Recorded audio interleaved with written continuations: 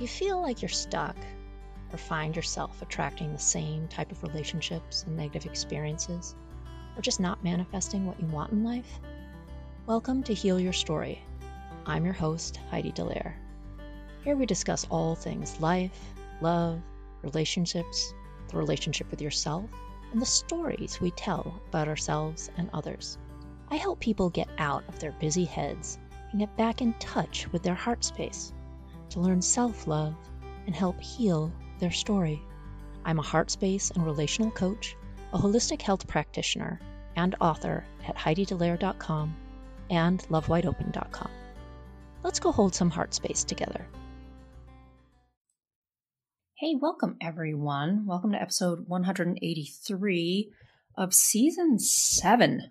Woo! Starting off 2024 with setting boundaries versus letting go. This episode is inspired by a question I received from a follower asking about a certain scenario they were in, which I'm not going to get into, but whether they should set a boundary or just let it go. So before we even delve into the intricacies of when to set boundaries and when to let things go, let's establish a really solid foundation on what boundaries are and why they matter.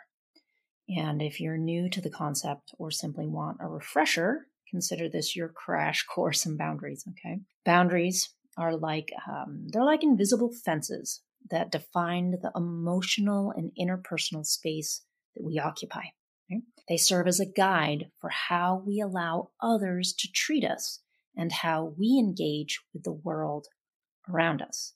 If you're unsure about this whole boundary thing, I recommend checking out other podcast episodes all about boundaries. There's a bunch of them. I even have blog posts, and I'm going to try to list them all in the show notes for you. So now let's address a common scenario. You're mastering the art of setting boundaries, but there's this one person in your life who seems to require boundary reinforcement on almost a daily basis. It's draining, right? We want to avoid turning boundary setting into a never-ending battle. That's not how boundaries work. But before we explore that, let's touch on the essence of what boundaries truly signify. When you set a boundary, you're essentially declaring to the world, hey, I respect myself enough to communicate what behaviors I find acceptable and what behaviors I won't tolerate. It's an act of self-affirmation, a powerful acknowledgement that you matter and your well-being is non-negotiable. Now, the challenge arises when dealing with recurring patterns, especially with individuals who might be challenging, controlling, or very resistant to change, or any of those in yourself. These situations require a really nuanced understanding of the difference between merely stating a boundary and the more intricate task of enforcing it.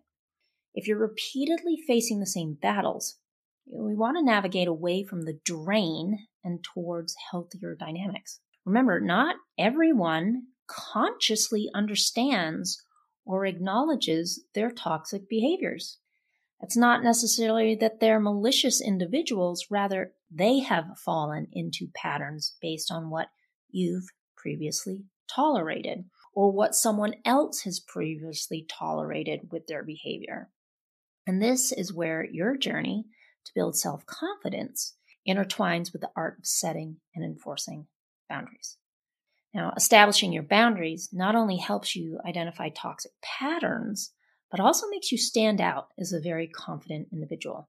Your ability to articulate your needs and limits becomes a beacon of attraction for those who value healthy communication. Of course, not everyone appreciates this quality and particularly those with self-serving agendas, like those with narcissistic type personalities or toxic personality. So as you go walking down this path of understanding boundaries, keep in mind that these are tools for your own well-being. They are not weapons to control others. And it's time to recognize the essence of boundaries and why they play a pivotal role in our emotional landscape. I'm just going to pause for a second. And if you want more help with boundaries, please reach out. Okay, so knowing when to set a boundary. Here's the first rule of thumb.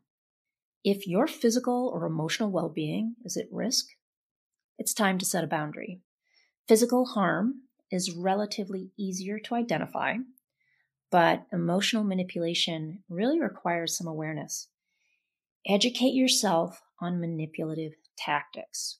I have a couple of blog posts on Heidi Dallaire and also on Love Wide Open about toxic personalities, narcissists for reference.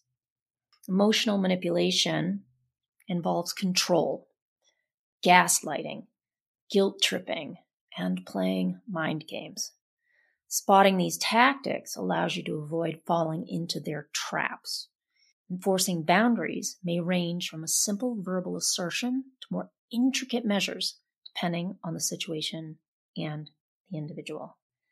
Now, if you have been in a patterning role from your childhood and trauma things that have brought you to this point of being able to be gaslighted or not seeing what's actually happening around you, this is part of your own space of developing your self-awareness and breaking your own patterning, befriending your own emotions of why you're in a situation with these types of people in the first place. Okay, but I digress. Now, your intuition is an extremely powerful guide. If you feel uneasy or anxious around someone, it's really essential to understand the root cause of why you do. Engaging in open communication with non-toxic individuals helps clarify intentions, fostering understanding, right? When you're having a very clear conversation with someone, doesn't that feel good because they listen for understanding, you're explaining, they repeat back to you what they believe you said to them, and it creates this trust. But when you have communication with a toxic individual, there's always a moment of unease because, one, you don't know if they're going to believe you. You're second guessing yourself, potentially are going to use that statement or communication against you. Ooh, it's a whole circle of gobbledygook in here. Not every situation warrants an immediate confrontation, right? Like, not every situation needs a boundary. So finding the balance between addressing uncomfortable issues and letting minor concerns go is crucial. Protecting your energy becomes a priority, and not every battle needs to be fought. If we're always doing that, we're always in fight, because we're wanting perfection. Acceptance and letting go. Acceptance is key. If you recognize that a relationship may never align with your expectations or your needs, it really becomes a lot easier to let go. This doesn't necessarily mean cutting ties completely, although sometimes it does, but rather creating distance to protect your energy and your well-being. Perhaps the most challenging aspect of boundaries is consistency, whether it's maintaining consistency with others or within yourself. It requires practice. Boundaries take practice. Practicing detachment and recognizing when a situation isn't worth your time is a really valuable skill. So I hope today's quick little crash course on boundaries and letting go has shed some light on the delicate balance that there is between the two of setting boundaries and letting go. Remember, boundaries are for your well-being and not to control others. And if it's coming at you vice versa and someone's trying to control you, this is where it's time to take a really deep look into what is best for your emotional and mental well-being, and to perhaps leave that relationship, whether it be romantic, platonic, friendship, work, whatever. Again, there's going to be some blog post links, and I will also post the episode numbers to a couple other podcast episodes about boundaries or anything else relevant in the show notes or in the comments below. And if you want help because you don't even know where to go or where to start with boundaries, that it's a foreign concept for you, or you're having difficulty, please reach out.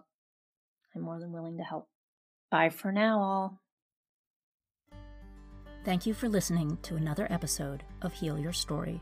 Please subscribe on Apple Podcasts, Spotify, or wherever you listen to podcasts. You can find me, my coaching services, my book, or book a Heal Your Story strategy session at HeidiDelaire.com. For other self-development articles, go to lovewideopen.com. And you can also follow me at Heidi Delaire or Love Wide Open on all social media channels. Thanks so much. Sending lots of love.